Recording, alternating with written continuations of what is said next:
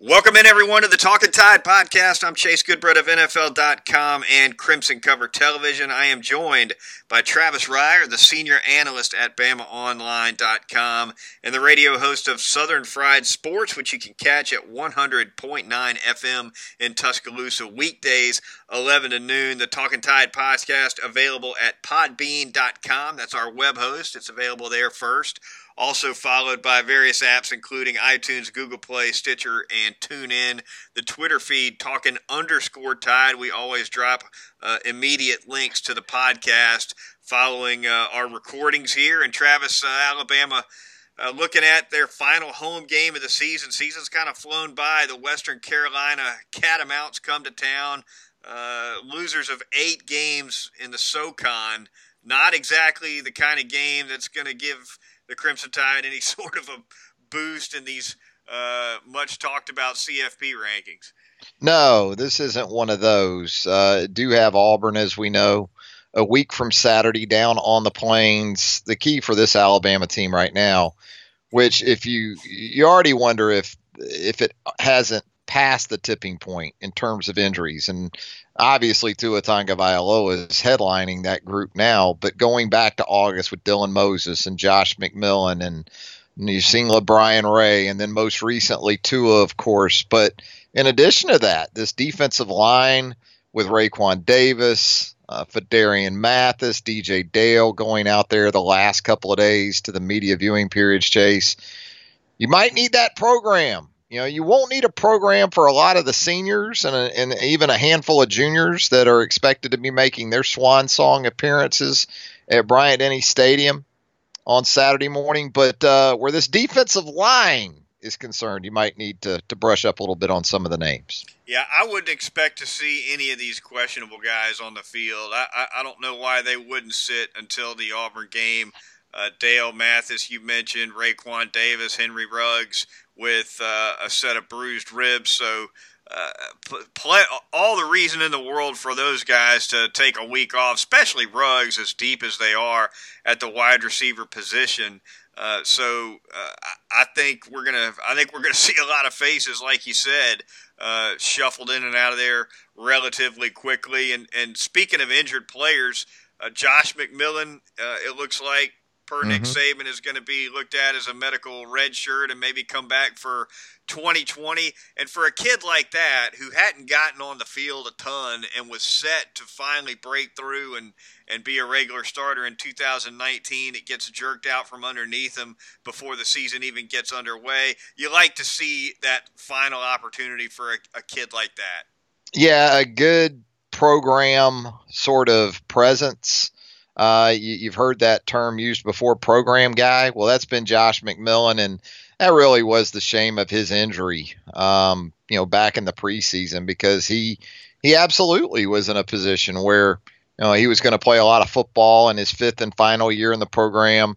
Goes down with the knee injury, but it does sound like, again, based on what you heard Nick Saban say in his Wednesday evening news conference, that a 6th year for Josh McMillan could be in the offing. And with the situation being what it is right now at inside linebacker, even with all the work that you've been able to get Shane Lee and Christian Harris, you'd love to have a veteran presence in that room to go with these still developing young guys, and a leadership figure on top of all that.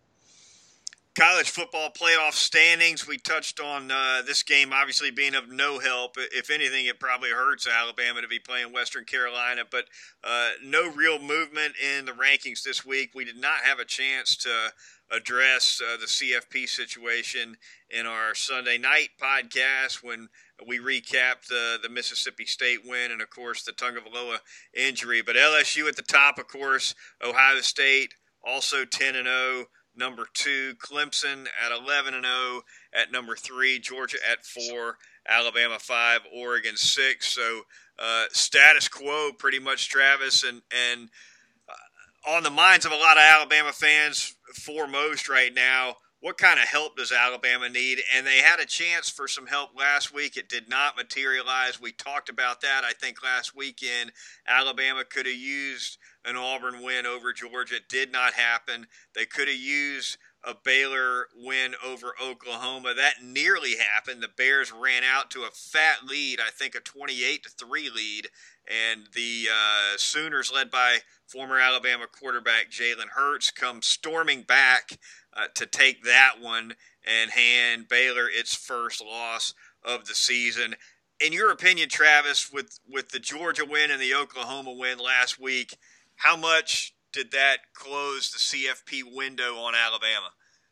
Yeah, a little bit. It doesn't seem like the Cellcom really put a ton of value in that Oklahoma win over Baylor. As we had seen going into that game, not a lot of love for the Baylor Bears. I mean, Baylor was undefeated going into that game last Saturday night and was still ranked behind not one, but two loss SEC teams. So didn't seem like Oklahoma got a lot of juice out of that. Now, Oklahoma's still got a couple of opportunities coming up.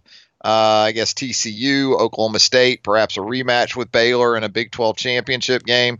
If you're an Alabama fan, you wouldn't have a problem with Oregon laying an egg in the desert Saturday night as the Ducks travel to Arizona State to take on Herm Edwards' club out there in Tempe. So that's one you're going to want to keep an eye on. You need Georgia, obviously, to lose at some point. If it happens Saturday against Texas A&M, that's fine. But what you don't need is Georgia to then bounce back and beat LSU in the SEC championship game. So I think timing is kind of the essence when it comes to a Georgia loss. So, those are the type of things that are still out there. Utah is on the road at Arizona. I don't see Utah losing to a bad Arizona team. But that's kind of where it sits. And just for the sake of making sure that OU's not a real presence at the end of this thing, you'd be fine with OU taking another loss at any time here. Yeah, an OU loss definitely would give that Alabama a boost. They probably do need a shake-up somewhere along the way in the Pac-12, like you said. Maybe either Utah or Oregon catches a loss, but then turns around and takes that title game. A lot can still happen for Alabama to sneak in there, although had they gotten help from either Baylor or Auburn last week, they'd be sitting a little prettier right now. Yeah, they would. Auburn didn't tumble a ton in taking that loss to Georgia. I believe, down to 15 now. But what didn't help Alabama either was you kind of thought maybe A&M would show up in the top 25 this week. That didn't happen. Kind of worked to Utah's benefit that USC actually was in the top 25 in the CFP ranking. So it's a television show. It's a week-to-week television show. Doesn't really matter until that final show, the Sunday after the conference championship games. But can sort of denote and detect trends and where this thing might be headed. And a real long narrative right now is that, Alabama's just kind of holding there in that 5 spot.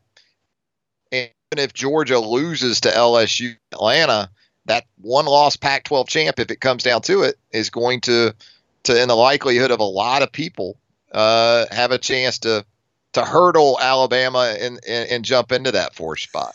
In the alternative of Alabama not making the CFP for the first time since its inception, Travis, what do you see as Alabama's bowl destination, most likely bowl destination, if they don't end up making this 4-team field? Well, you would think the Sugar, because the SEC champion is going to be headed to the CFP. In that way, I kind of saw it last year that way with Georgia going to the Sugar. I think the Orange Bowl is also a possibility for Alabama. That's what you see mostly to this point. But, it's fascinating because if Alabama finishes this season even at 11-1, but doesn't get an invite to the college football playoff, it'll be the first year, right, since 2013 that Alabama doesn't win a championship of some kind, whether it's a division championship, a Southeastern Conference championship, or a national championship. 2014 won the SEC. 15 won the SEC, won it all.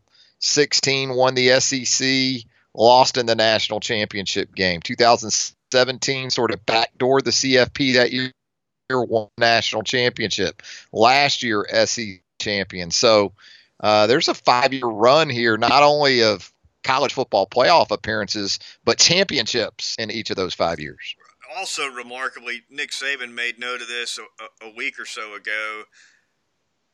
At 11-1, Alabama will have, I believe, 9 straight years of having either one or no losses in the regular season. Last time they lost more than one on the regular slate would have been that 2010 season when they dropped 3 games, including a road game against South Carolina, which kind of started the slide for that team. But ever since then, Travis, either a bagel or a 1 in the loss column in the regular season. That's really remarkable.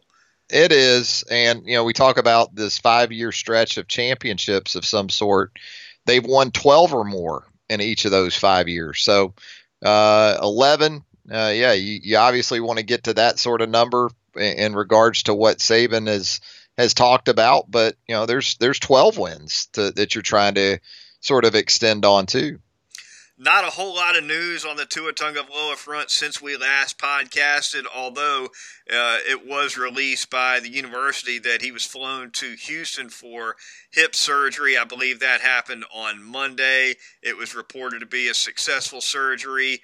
The prognosis for his future still undetermined, but the hip was put back into place in the stadium, and so obviously there was some sort of a complication for a surgery to be necessary in Houston, and Alabama fans and all the NFL, frankly, kind of waiting with bated breath to see what the next steps are for this kid. Yeah, it sounds as if it went as well as could be hoped, but I spoke with Dr. David Chow on Southern Fried Sports earlier in the week on the radio program. He was a 17-year team physician for the Chargers when the Chargers were in San Diego, and that avascular necrosis is sort of the after effect that you worry about. It has to do with the blood flow in that hip and that femur area, and with the surgery and the type of injury that Tua had, that's the thing to monitor moving forward. If that isn't a complication or a major complication, and the time frame that we've seen outlined by Adam Schefter of ESPN and I guess some others, that maybe in 3 months he's into non-weight bearing sort of work, maybe on that weightless treadmill that they've got over there. Anti-gravity treadmill. Yeah, they call it. Anti-gravity. Yeah. They might, look. And right on time, right? It's November, and we see these nameless front office execs who have concerns about Tua's prospects. Well, let's check back with them in February. If Tua's moving around pretty good. We got so far to go, assuming that Tua does make that jump to the NFL. We got time. He's got time. Now, is it reasonable to think that before the 2020 NFL draft, he'll be able to do much on the field work relative to his position? Probably not. But you're going to look, this. You go to the combine every year. You deal with NFL people on a daily basis. By the time March rolls around, at the latest, they're going to have a very good idea at how he's trending with this injury, right? They will, and not only that, but it's not like there's not plenty of tape. There's a ton of tape on him. That's not the tape concern. Is there, yeah. The measurables, look, they're not going to be able to get measurables at the combine like I'm sure they would want to, but that doesn't mean they're not available. Keep in mind you've got underclassmen running for scouts now, kind of on the down low. The year before the pro days, I'm sure Tua has participated in some of that. So I don't think any of that's much of an issue. Really, what it's going to come down to is the long-term prognosis for Tua Tagovailoa. Based on 32 different team doctors and their assessments of what they see in that medical file. And we've talked about it before. Opinions can vary on these injuries, not just hips, but knees and ankles and elbows and backs and everything else. A guy with an extensive injury history who's a draft prospect, one team can look at that file and classify the kid as a risk, a long-term risk. And by that, I mean they can classify him as a guy who they don't expect to have a lengthy NFL career. And another doctor can look at the same medical file and totally green light it. So a lot goes into play in this kind of thing. And the old axiom is all it takes is one team that's green lit the medical file to fall in love with a guy, and you know the draft pick is super high.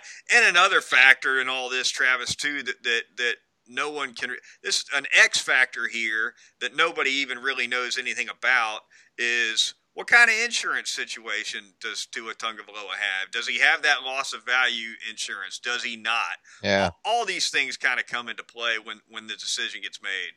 I don't know how he could not have it going into this season. I believe it's a $10 million max, for a guy in his, that rates as he would as a projected draft pick for 2020. So whereas that's a nice chunk of change in terms of total value of contracts that he could be looking at should his health allow for it, it's a fraction, I mean, so, it's the thing with Tua is, undoubtedly in terms of his quality of life, well down the road, it's going to be an issue. I mean, it's considered a slam dunk that at some point down the road, he's going to have an arthritic type situation. He's probably going to require a hip replacement at some point down the road. But you just touched on it. If you're an NFL team, the trick is for you, if you're looking at this guy as a first round pick, can you see a 10-year window for him, a 12-year window? And that thing that you just talked about with every staff, every medical decision being different, Nick Saban knows something about that, doesn't he? Drew Brees with that shoulder, the Miami Dolphins. He might still be coaching the Miami Dolphins if his team doc would have signed off on Drew's shoulder, huh? I don't think he's ever quite forgiven that Dolphins No, staff. Not quite. They're not. He's not taking that Miami team doc to Joe's Stone Crabs down there on South Beach anytime soon. He's not slapping a stamp on a Christmas card for that bunch. Yeah, I'm told Nick still gets angry like it was yesterday if you bring that up to him. He's been known to harbor that anger. Harbor it for lengthy periods. Yeah, sometimes he struggles with letting go. Yeah. Talking Tide podcast at podbean.com, iTunes, Google Play, Stitcher, and TuneIn. Travis Reier and Chase Goodbread going to take a quick time out to thank a couple of sponsors before we continue on here. Starting with North River Dental Associates, the charter sponsor of the Talking Tide podcast. Former Alabama football player Dr. Jack Smalley and his professional staff of dental hygienists can do every kind of dental work there is, whether it's porcelain veneers, cosmetic dentistry, pediatric dentistry, laser dentistry, teeth whitening services, whatever you need. Dentures, dental implants, they do it all. The phone number 752-3506. You can also make an appointment at northriverdentist.com. And if you're just in there to get your choppers cleaned up, as I think Travis is going to be going soon to make his twice annual sit, they're going to get you in and out of there in less than an hour pretty much every time. It's a great experience. North River Dental Associates, conveniently located off of McFarland Boulevard. As you head toward Northport, you just make a quick dip onto Watermelon Road, and you'll see Fairfax Park right there on your right-hand side by West Alabama Pediatrics. Easy to find, and the best place for sure to get your dental work done. It's North River Dental Associates. Also thanking Session Cocktails and Spirits, Tuscaloosa's newest cocktail bar at 2221 University Boulevard in downtown Tuscaloosa. Now, owner and proprietor Hunter Wiggins, been a bartender in Tuscaloosa for a while. He's been in a couple of places. He's got his own spot now, and he's doing a fantastic job with it. He's put together a collection of the most talented bartenders around. They're going to make the same drink the same way night after night after night. If you find one you like, it's going to taste the same no matter when you go in, no matter what day of the week, and no matter who's making it. They're going to get it right every single time. They've got an outstanding list of wines, beers, domestic beers, craft beers, but I tell you, the signature cocktails is the way to go. It's a deep menu, also a happy hour menu. You just can't beat it. And that whiskey selection, we'll touch on that one more time as well. If you're a whiskey fan, there is no better place to go in Tuscaloosa. They've got somewhere around 20 American whiskeys. They've also got a Canadian whiskey, an Irish whiskey selection, a Scotch whiskey selection, even a Japanese whiskey. They do it all down at Session Cocktails and Spirits. I'm going to tell you about another place there, a couple places there in downtown Tuscaloosa. You know, we talk so much about Brick and Spoon as far as breakfast and brunch and lunch goes, and all the options that we've discussed here on the program are outstanding. There's no doubt about it, whether it's the omelets, whether it's the build your own Bloody Marys, those shrimp and grits that I'm obviously a big fan of, French toast, the all-American breakfast. If you just like bacon, eggs, grits, they can take care of you from that standpoint as well. But the social media timeline a couple of days ago produced this beauty. Blackened redfish tacos. Oof. At Brick and Spoon, downtown Tuscaloosa at Temerson Square. So, yes, my interest has been piqued, and it is another one of those home games in which you got 11 a.m. kickoff. So what better way? You hit Brick and Spoon as soon as the doors open at 7 a.m. on Saturday. You're at Brick and Spoon. You're getting that great breakfast that you want. You're getting that pregame started with maybe one of those Bloody Marys. No better option Saturday morning for Alabama, Western Carolina than Brick and Spoon, downtown Tuscaloosa at Temerson Square. Also want to tell you about, maybe you're coming out of the game Saturday and you're looking for a place to watch the afternoon games. You want to catch maybe that Texas A&M Georgia game. You got the night games that you're going to have. You're going to have some good ones in that regard. So Heat Pizza Bar, get by there after the game on Saturday. Full bar, great pizzas, a great place just to sort of relax and then take in those afternoon and evening games there at Heat Pizza Bar, downtown Tuscaloosa at Government Plaza. Chase, you mentioned Dr. Jack Smalley. I was in there on Tuesday already to get the cleaning done, and as is typically the case, Dr. Jack, he wanted to talk about that ticket man. He loves that ticket man, And, you saw Tua Tagovailoa earlier on Wednesday tweet out something to the effect that he may be there Saturday. Ticket man probably likes that tweet from Tua on Wednesday because it's already going to be a tough week, but it might help him a little bit, right? If Tua is going to show up in some form or fashion for the game Saturday, maybe that gives the ticket man a little bit of a boost. The ticket man's going to be using those Western Carolina tickets for kindling. I think. I'm afraid. No, I don't care if Tua shows up in a horse-drawn carriage. I think a Pope mobile. Maybe they'll have him in a Pope mobile.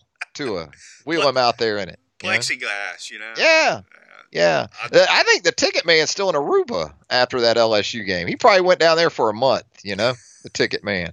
Now he'll come back because the Tuscaloosa, Alabama ticket man. Those Alabama fans going to Auburn, they all like those lower bowl tickets that the Alabama section is at the Auburn game when it's on the Plains. So he can do okay on those. The Alabama fans, they like to be in that end zone to the corner there at Jordan-Hare, and that's where the ticket man gets them on those seats. Yeah. Yeah, Ticket Man's had a rough year. The LSU game obviously recouped a lot of losses for the Ticket Man, and definitely down at the Auburn Ticket Man is going to do well, of course, as always on the Plains this year. But those WCU tickets, I think they're going to be used for anything but going into that game. The Ticket Man didn't like Tua going down though for that Auburn game. No, no, he didn't. That didn't help him either. Even it lost some juice from the Alabama perspective. A lot of Alabama fans were ready to go down there with Tua. Maybe not as much with Mac Jones. Yeah.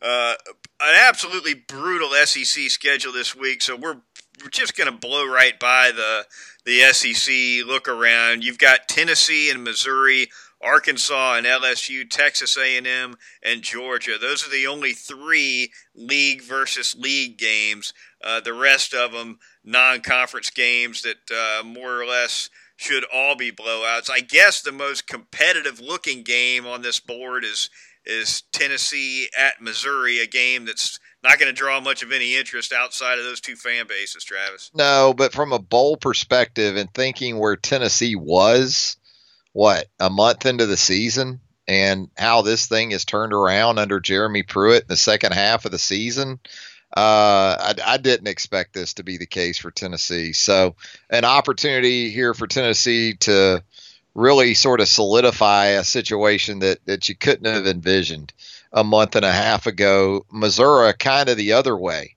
There was a time when you could certainly envision Missouri going into the month of November with one loss and in a good place.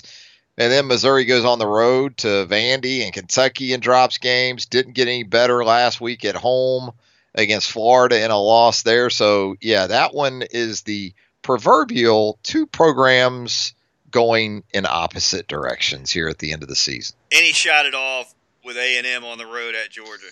I think there is, because Georgia has shown a propensity for playing these bump and grind games, Chase. They like these 21-14, 24-17 kind of games. And with that, you wonder, like with what we saw against South Carolina, you let teams hang around, and Texas A&M is a better team than South Carolina, and has a difference maker in Kellen Mond, and seems to be trending in a good direction offensively. Isaiah Spiller, the true freshman running back. But this is a real gauge game for A&M, because the last time we really saw A&M was, it's been a month, right? When Alabama went to College Station. So this is a check-in game with A&M. They've won some games. They put themselves in position to, go to a middling type bowl. But between the trip to Athens this week and then Baton Rouge right behind it, we're going to get a lot better idea how much, if any, this team has improved here over the second half of the season. Before we get out of here, Travis, we'd be remiss not to mention Alabama's forthcoming men's basketball game Wednesday, 1:30 p.m. Next week, I guess it'd be Paradise Island, Bahamas, and that tournament out there against those North Carolina Tar Heels, an ESPN broadcast. We're going to see, and that's actually Alabama's next game, if I'm not mistaken. Yeah. They just took care of business against Furman, 81-73, to improve to 2-2 on the season. North Carolina, though, it's one of those games, as they like to say, Travis, you get a chance to get exposed, right? Yeah, you don't know how you look till you get your picture took, a wise man once told me. And North Carolina will take your picture for you, although I think we have a pretty good idea of where this Alabama team is 4 games in. And, you've had some injuries. You've had the situation with Javon Quinterly not getting his eligibility waiver approved and granting him immediate eligibility. So it's sort of a condensed roster. I thought that was a nice win over Furman on Tuesday night. That's a solid mid-major in the Purple Paladins, but no doubt the stakes go up considerably down in Paradise next week. You're going to have a great point guard matchup. Cole Anthony, the true freshman point guard for North Carolina, is a future NBA player. Kyra Lewis for Alabama. This is a game for Kyra Lewis. We talk about it from the football perspective a lot. An opportunity to really show next level people, what you're about and sort of how you can project to the NBA. That's what Kyra Lewis is going to have the opportunity to do against Cole Anthony in Carolina next week. Travis, the 3-point update on the Crimson Tide, the number is 28, averaging 28 attempts a game and shooting 28% on those 28 three-pointers per attempt. So, Yeah, it's they that's what we've talked about. Nate Oates likes them shooting them, but he likes them making them even better. So I thought Jaden Shackelford, though, the freshman against Furman, gave them such a nice lift there in the first half. 14 first half points. He goes for 25 in the game. Still too many turnovers. I mean, if you turn it over 22 times against North Carolina, you're going to lose by at least 22, I think. Is the early launch, getting that three off early in the shot clock, that's a way to hold turnovers down, theoretically, isn't it? Yeah, I've always said I'll take a missed shot over a turnover every day of the week, and because at least you had a chance with the shot going up, but it's been a bit of a struggle. And again, you've got some injuries right now, some inconsistency in the shooting. John Petty continues to be a little bit up and down. He did have 16 on Tuesday night, so that was a positive. Herbert Jones is not a guy that's going to shoot for a percentage from outside. You know that. Shackelford can shoot it. Kyra can shoot it. But what Nate Oates is looking to get to big picture wise is where all five guys on the floor can shoot it. And, that's where even a guy like Alex Reese, he's got to pick it up from outside because he is one of those bigs, sort of like a Euro big, who can get into some hot streaks where, he's knocking down the 3-point shot. Yeah, only about 11 minutes for Reese in that win over Furman. Mm-hmm. I thought that was a low number for him. All right, that's going to do it for this edition of the Talking Tide podcast. For Travis Reier of BamaOnline.com and Southern Fried Sports Radio, I'm Chase Goodbread of NFL.com and Crimson Covered Television. Be sure to join us for the Sunday Nighter this coming weekend as we recap Alabama's game against Western Carolina. We'll talk to you then right here on Talking Tide.